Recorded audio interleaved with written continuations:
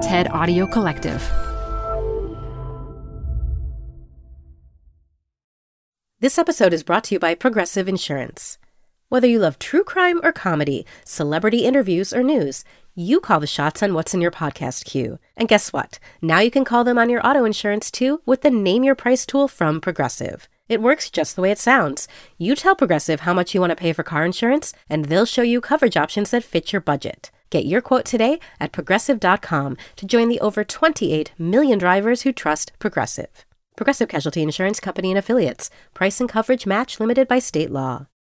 Canva presents stories to keep you up at night. It was an ordinary workday until... The Singapore presentation is at 3 a.m. The office was shocked.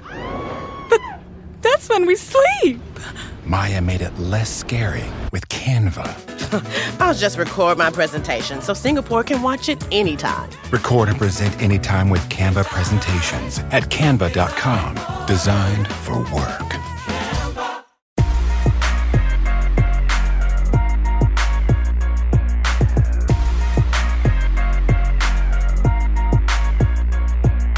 Hi, everyone. You're listening to HBS After Hours. I'm here tonight with Mihir and Felix. How are you guys doing tonight? Good. Yeah? Thank you. Good to be here. Here at HBS, we are nearing the end of the school year.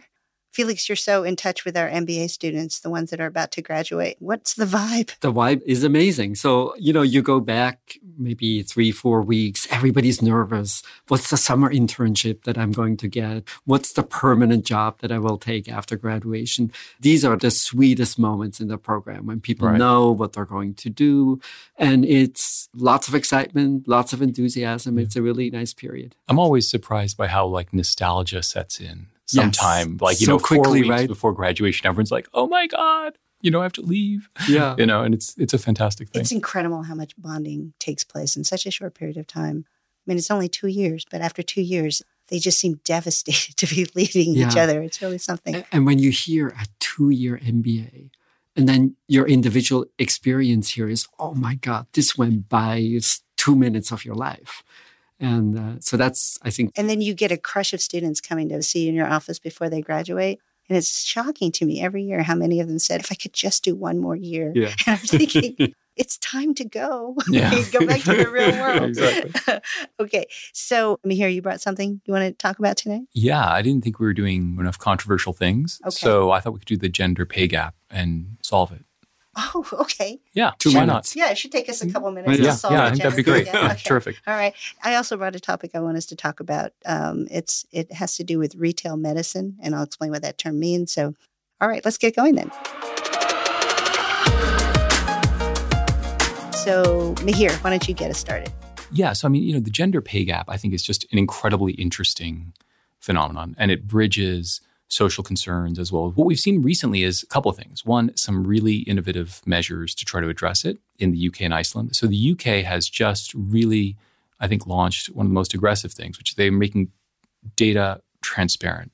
And they're really relying on transparency. So there has a website where you can see by firm what wage gaps are between men and women. And it's crude. But it's required? It's required. And it's not For larger entities. Yeah. Sorry, larger Yeah, entities. yeah. It's not tenure adjusted. It's not, it's not all the things you'd want to do in a regression, but it's interesting. And there's some big numbers. I think Goldman's number came out to be very large. 50% 50% less, plus, right? or something like that. Shocking. But now, of course, that can be about heterogeneity in titles. Iceland has gone further, and for firms larger than 25, they've mandated you have to show that you are paying women, more equally. So I'm curious what your thoughts are about those two specific measures. And then to think more broadly about what we should be doing about the gender pay gap. What do you make of transparency, which is the UK version? And what do you make of mandating, which is, I think, the Iceland version? And what do you think about what we're doing in the US? And what are we doing in the U.S.? Well, that's a great question. We're muddling along. Yeah. So, Felix, what do you think? When I think about the issue, I would often start thinking, so what's the gold standard? Like, what do I really want to see? In the end, what I really want to see is that people get paid very close to their levels of productivity. And one reason why I think this is really important, is if we have to pay them more as a result of regulation, then firms are going to be unlikely to hire whoever benefits from being overpaid. If we pay them less, people don't make the kinds of investments in their careers that they should be making in order to be productive for the firm that they're working for, but society as a whole. And so thinking about this gold standard, I'm actually much more comfortable with Iceland than with the UK measure. Because what Iceland basically has done is that you need payroll certification. And that means someone who's trained, someone who actually understands how do I create comparables across genders, but you can also imagine across age groups, across foreigners and people who live in Iceland. Whatever fairness measure seems important at any point in time, there are skilled people who come out and will tell you, okay, so this firm is doing a good job, and then you have the certification for 3 years. My big concern with the UK is that we get these quite shocking numbers. Oh my God, women are underpaid by 50% if you work at Goldman Sachs. That has to be a reflection of women and men at Goldman do very different things in the firm. And then you can think about ways in which this is helpful. So, for instance, if Goldman has fewer female top executives, one way to improve on the statistic is, now you're going out and you're hiring talented women who could serve as top executives. But it's a measure and sort of a source of reputational concerns that I think in many ways fall short of just recognizing that there are lots of differences why some people are not as productive as others. And there should be differences in how much they get paid. So I guess I would agree with you, Felix. I mean, first of all, let me say anything to move us in a better direction, I'm in favor of. So even the most incremental thing, I'm in favor of. Is it sufficient? Not even close. Neither one of these. Neither one, I think, is sufficient. And I think they sort of operate through this notion of shame, particularly the UK one. The UK one for sure. Yeah, I think they're underestimating how shameless companies can be on this dimension when they have multiple ways to explain it away, right? So to your point, Felix, is in many ways a reflection of the fact that there are just fewer women in senior positions in a lot of these firms. So let me give you 2 counters on this, right? First off, the UK measure has some things to say for it, which is you're right in a snapshot way, right? But this data is going to exist longitudinally. And if you don't close that gap, I think that's going to be a problem. Yep. And you give the employer more degrees of freedom about the way they do it. And I think that's helpful. I agree it's not as fast as you want it to be, and it's not as current as we'd want it to be. But my instinct is the soft touches. If you go too hard touch on this, you might get backlash in a way that's not great. I don't know. So my instinct is that the transparency way is the way to go. Look, if the U.S. were to do what the UK is doing, I would be in favor of that. Let me just be clear. Yeah. That would be a step in the right direction. Is it sufficient? Absolutely not. If you think about all of the different things that can be done, so for example, forbidding asking about salary history, creating flexible work schedules, creating more generous leave policies. I mean, there's so many things that can move us in the right direction. But at the end of the day, I think until companies develop the will to recruit women into senior positions with much more energy, we're just not going to see movement on this. So every company out there say, we really try to recruit senior women, but we just can't. There's a dearth of senior women. It's just not true that they really try. Because if they really tried, what you would see is that even though there are very few women at the most senior positions, they would get so much more highly compensated because the market rate for these few people would just skyrocket. If you're a qualified woman, you would be getting inundated with offers and people would be bidding for your services. Right. And so what you would see is that there would be a small cadre of women that would be in many ways dramatically overpaid as a result of market demand, which would then create theoretically a lot more incentive for women to begin to chase these positions. You don't see that dynamic.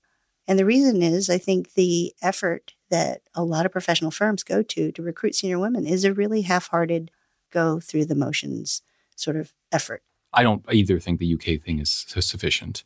And you're absolutely right, which is these highly capable women, we should see wages skyrocketing. And they're not, which is a problem for the reason you said. So say we paint a future in which we roughly have gender balance across all the functions and seniority in the firm.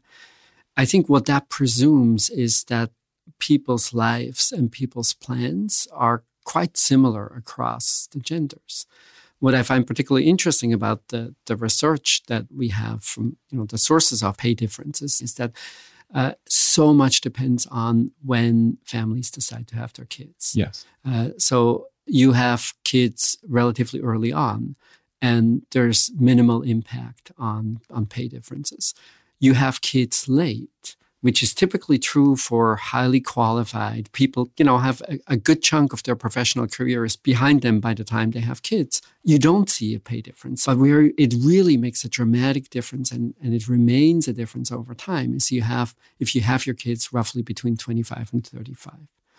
And the context in which I'm nervous about this idea that we should have roughly the same number of women, roughly the same number of men in each of these positions is I don't want to live in a world where you can't really make these choices. Or if people make these choices, you put enormous pressure on companies to then somehow have a recruiting policy that gets us roughly to parity. If that's what people choose to do, I would love to live in an economy where people get to do this and where if people choose to do this, there isn't an enormous amount of pressure for firms to make up for these choices. So believe it or not, Felix, I agree with you. No, I do agree with you. So in a perfect world where we had perfect equilibrium, I don't know if the natural equilibrium would be 50-50. And to impose it on companies, I think doesn't necessarily make sense. But here's the thing. We don't know what the natural equilibrium is. We don't. So right now, it's distorted because the incentives are so perverse. So if you're a woman and you take time out to have kids, your incentives to go back to work are really deflated as a result of all of these different market dynamics. So all I'm saying is companies should be doing whatever they can to create environments that are maximally attractive to everyone, where everyone can thrive equally. And I don't believe that's happening right now. And I think in particular, it penalizes women. And until we get to that point, we're not going to know what the natural equilibrium is. Let me give you what will sound like a retrograde idea, because I'm interested in your reactions to it, which is, and this is going to be so self-aggrandizing, part of me feels like the answer is paternity leave. If you could force men to take 6 months, I know this is a weird policy, but certainly you can make it more easy and socially less associated with less stigma. And I know that sounds like, well, why is it that the men need a break? I understand that. But in a way, you're putting them on a little bit more of a common footing, that you're out of the workforce and you have to kind of bear the burden in the household in a different way. But it's not the 6 months. It's being out for 2 years. Yeah, you're right. But I feel like at least that would help a little bit, because I think there's this general equilibrium problem that in a way men are the answer to, which is they have to do things differently in order to allow women to do things differently. They have to pick up the slack. They have to do certain things. They have to bear certain burdens. And only when that happens and when that changes is it conceivable that other things will change. I find your argument really interesting. And the analogy that came to mind is study abroad. You know how it's not really like getting to know the world, but even just that tiny bit of experience that things can be radically different, somehow it changes people. Mm-hmm. It changes people's mindset. So I agree that the real long-term wage impact you're not going to see if you force fathers to be at home for 6 months. But I think it's one of these things where you don't really know. Do you have a preference for being at home?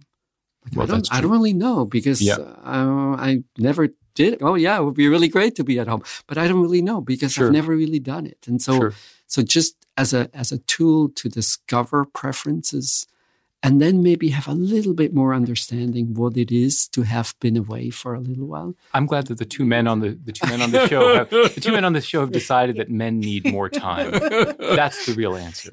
Thanks, guys.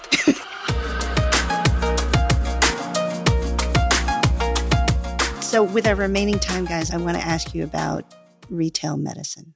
And by retail medicine, I mean it's increasingly possible to get a range of medical care in a retail setting.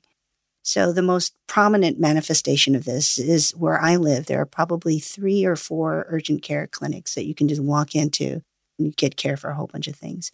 If you look closely, what you'll see is retailers are now getting into the game as well, like mass merchandise retailers. So CVS, Walmart, sometimes in partnership with health insurance providers, but clearly moving to this vision where one day you can just in a retail environment and be seen, usually not by a doctor, by a nurse practitioner or a physician's assistant, for a whole range of things, ranging from if you have a fever, if you've hurt yourself, you're feeling dizzy, whatever it is. The backdrop for this is the fact that in this country, the front line of medical care has always been primary care physicians, and their numbers are in decline. And so there are fewer and fewer primary care physicians out there to see you first, and it's harder to get an appointment. And so now what you're seeing is the emergence of this new front line. My question is, if you had a loved one that was not feeling well, maybe fever, vomiting, something, would you say, hey, we're going to go to the Walmart and get you checked out? So can I answer for myself before I'm thinking about the loved one? I would totally do this. And I think my intuition is sort of guided by 2 kinds of experiences. I find when I go to different primary care physicians that I've experienced over my lifetime, I find there are enormous differences in the quality of care that I get. Some of them seem to be really fantastic, fabulous, and, others you're not so sure how much they actually contributed. And in many settings, I find that nurse practitioners really are doing the bulk of the work. I'm in there for 20 minutes, and then I get to shake the hand of the real person who's responsible for my care. And it's not obvious what it adds. And so I think it's one of these where so much of the variation is just person to person. And I would expect the same in a retail setting. But this is one of those cases where how you experience the care might not be a reflection of the quality of the care. So your nurse practitioner, he or she might make you feel great and give you a lot of attention and make you feel like you're getting great quality care, but you don't actually know. Meanwhile, you might have a really impatient, rude primary care physician that doesn't make you feel like you're getting great care, but is actually paying attention to some things and is less likely to miss some stuff that a nurse practitioner might. So, in situations where you don't feel well, I think my experience is when you talk to the nurse practitioner and you ask, oh, what's wrong? What should I do? What do you think it is? And then when you hear the verdict from the person who has an extra 500 years of training, there isn't a big difference. Yeah. So I have to say, we all bring our own baggage. And in this case, I married into a medical family. And so I think we fetishize that 500 years of experience. And the reason why, of course, is because we're preoccupied with the low probability events, right? So this is all about low probability events, I think. So that when you go in with the fever, it's not a fever. It's like some bad problem you have this is just the tip of the iceberg of that problem. And you worry that nurse practitioner may consider it something that's more like an average experience as opposed to the low probability event. And in a way, what doctors do in part is, certainly specialists, is they think about low probability events. And part of what we pay for is that. And so I think that's a little bit of my inclination. But I think the more general... So you wouldn't go? I think I'd have a hard time. I think the more general issue, though, I think is, what I think is really interesting is these clinics, but then there's also this thing that's going on with CVS and Aetna and Walmart and Humana. Yeah. And that is, I think, just much, in some sense, more transformative. Like if somebody had told you, 10 years ago, CVS was going to buy Aetna. And there's going to be like medical clinics in CVS. Your mind would explode. And there, I think what's happening is several things. I don't know entirely. I'd be interested to know what your perspective is. But I think these PBMs that are embedded, are embedded in CVS and they're embedded in Express Scripts. They're like incredibly profitable, like crazy profitable because they pharmacy benefits managers. You're thinking exactly, about, and they obscure price discovery, and they have there's a lot of profits locked up in them. And my understanding is that the insurers are interested in that business because that's like where the money is, and so they're setting up their own PBMs. And then on top of that, the CVS answer, I think, is, well, we'll be with Aetna, and then we'll also give you the touch points so that you kind of come in our door for actual medical care. So it just feels like a whole ton of integration. And then I think that gets interesting from a system-wide perspective. I agree with you, but here's the thing. So I'm one of these people that complains all the time about the inefficiency in our healthcare system.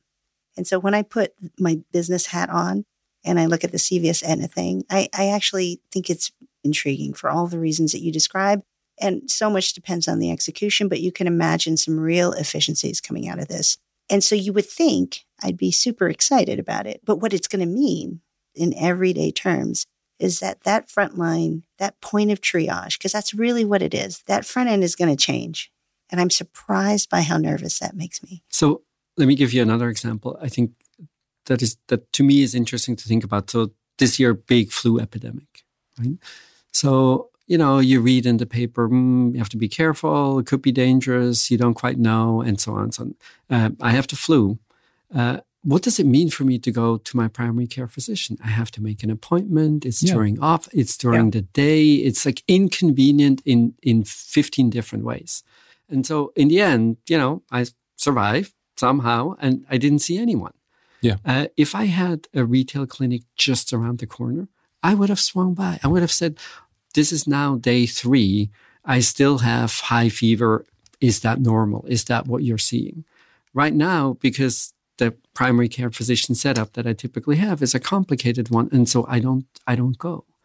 And so in a way, if I was in charge of building this business for CVS, I think building on the intuition, I would make sure I would have a first-class referral system, that the people in the retail clinic are super clear about when it is that they don't know, and that they make the referral at that point in time. And I think what's going to end up happening here is there's convenience issues and there's trust issues.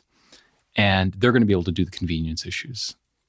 I don't know if they want to play the trust game. I think it may be in a more expensive game. The other thing I'll say is this also just strikes me as so emblematic of what's happening in all kinds of parts of society, but particularly in healthcare, right? So the other thing is concierge medicine.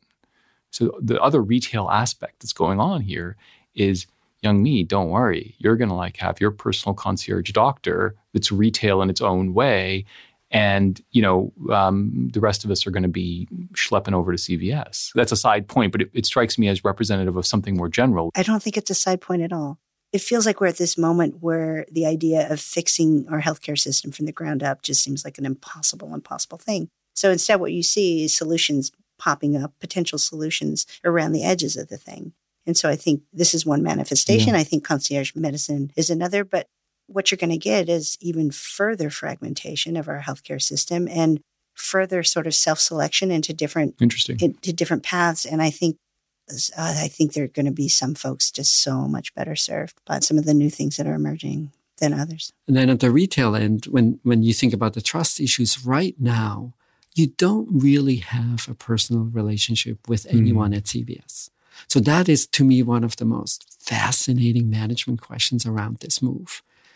Do you want to be that way, where you never know who's there, you never know who's going to take your time, completely transactional, or do you use this as a way to then say, no, actually, there is someone you have a relationship with, and this person is also going to look over your shoulder what food you buy and so on and so on. So it becomes like a total wellness thing or something like that. Yeah. So where they really manage much of the sort of non-medical, non-emergency care in a way that maybe, because it is so, when you think about how many wellness issues are really hospital issues, not that many, the really dramatic ones.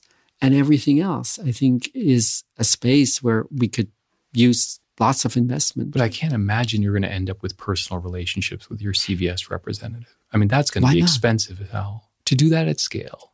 So, I mean, you don't have a personal relationship when you go into the Genius Bar. You don't have a personal. That's a very high bar in a retail environment, right? Maybe you have very different ideas of what it means to be personal. It's personal the way the bartender can sometimes be personal. Right. So my conclusion from this conversation is that it can go in either one of two ways. One, we end up with an increasingly fragmented front end of our healthcare system, where anybody with means is going to concierge care and everybody else gets shunted to these hugely transactional. Don't say shunted. Okay. Felix wants to go there. Or we end up with Felix's vision of the neighborhood nurse practitioner or physician's assistant who gets deeply involved into the your day-to-day wellness. I like my vision. Well, okay, so we'll have to see.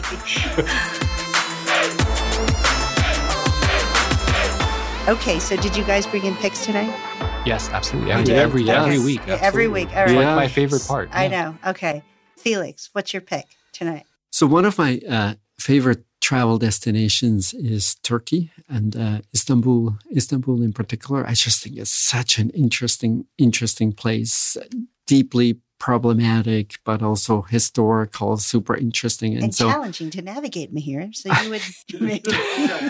Well, yeah, I forgot. Exactly. That's what I'm looking for. Difficult. Alleyways. Yeah, alleyways. Yeah. Sorry to disappoint. They have 5-star hotels and everything you could possibly want. I never said I didn't want to stay in a 5-star hotel. Okay, just to be clear. Okay. Just it's got to be a little complicated. But so I'm reading a book called Snow by this writer called Pamuk. And the bulk of the book takes place in this small town, all the way on the east side.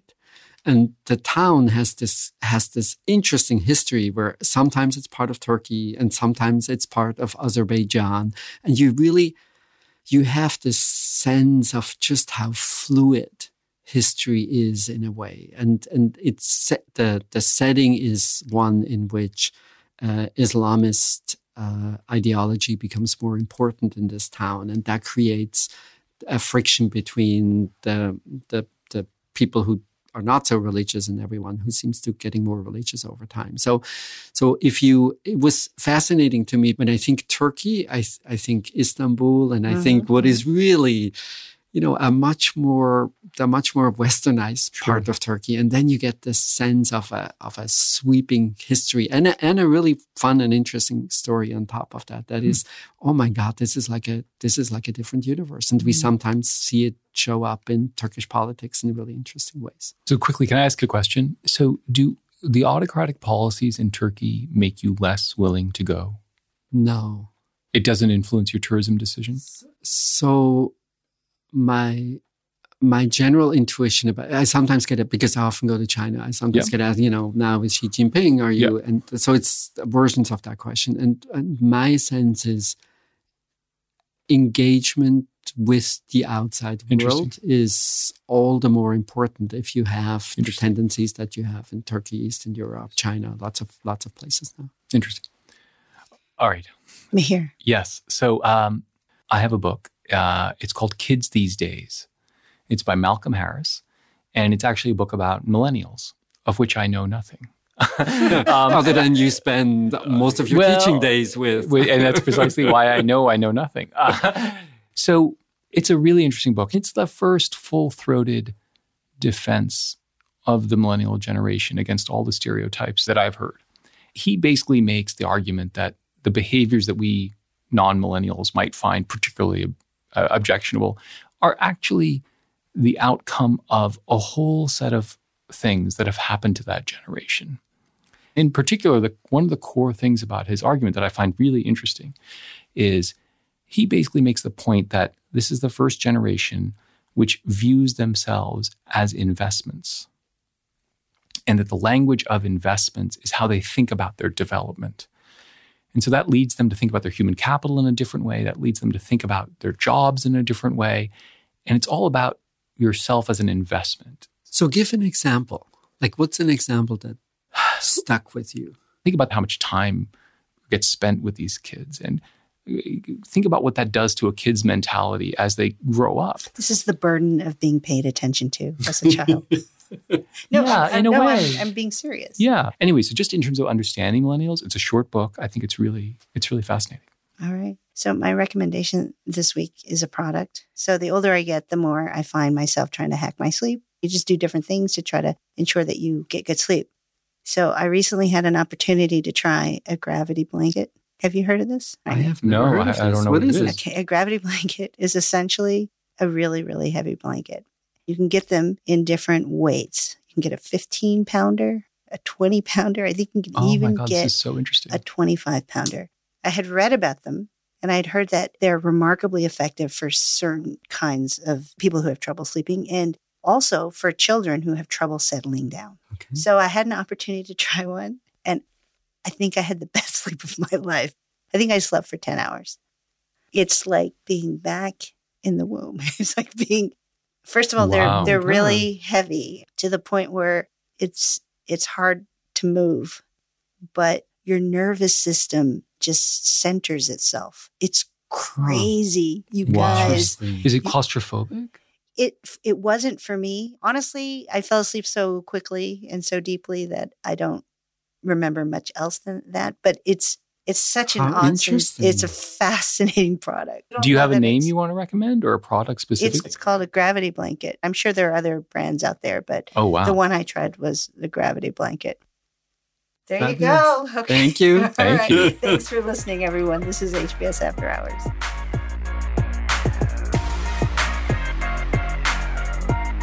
You guys got to try that. I got to try that. That's a great You got to try that. You tried one night? Or I was at this.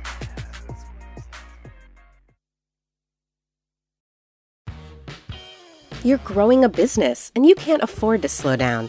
If anything, you could probably use a few more hours in the day. That's why the most successful growing businesses are working together in Slack. Slack is where work happens, with all your people, data, and information in one AI-powered place. Start a call instantly in huddles and ditch cumbersome calendar invites. Or build an automation with Workflow Builder to take routine tasks off your plate, no coding required. Grow your business in Slack. Visit slack.com to get started. Support for the show comes from Brooks Running. I'm so excited because I have been a runner, my entire adult life. And for as long as I can remember, I have run with Brooks running shoes. Now I'm running with a pair of Ghost 16s from Brooks. Incredibly lightweight shoes that have really soft cushioning. It feels just right when I'm hitting my running trail that's just out behind my house. You now can take your daily run in the better than ever Ghost 16. You can visit brooksrunning.com to learn more.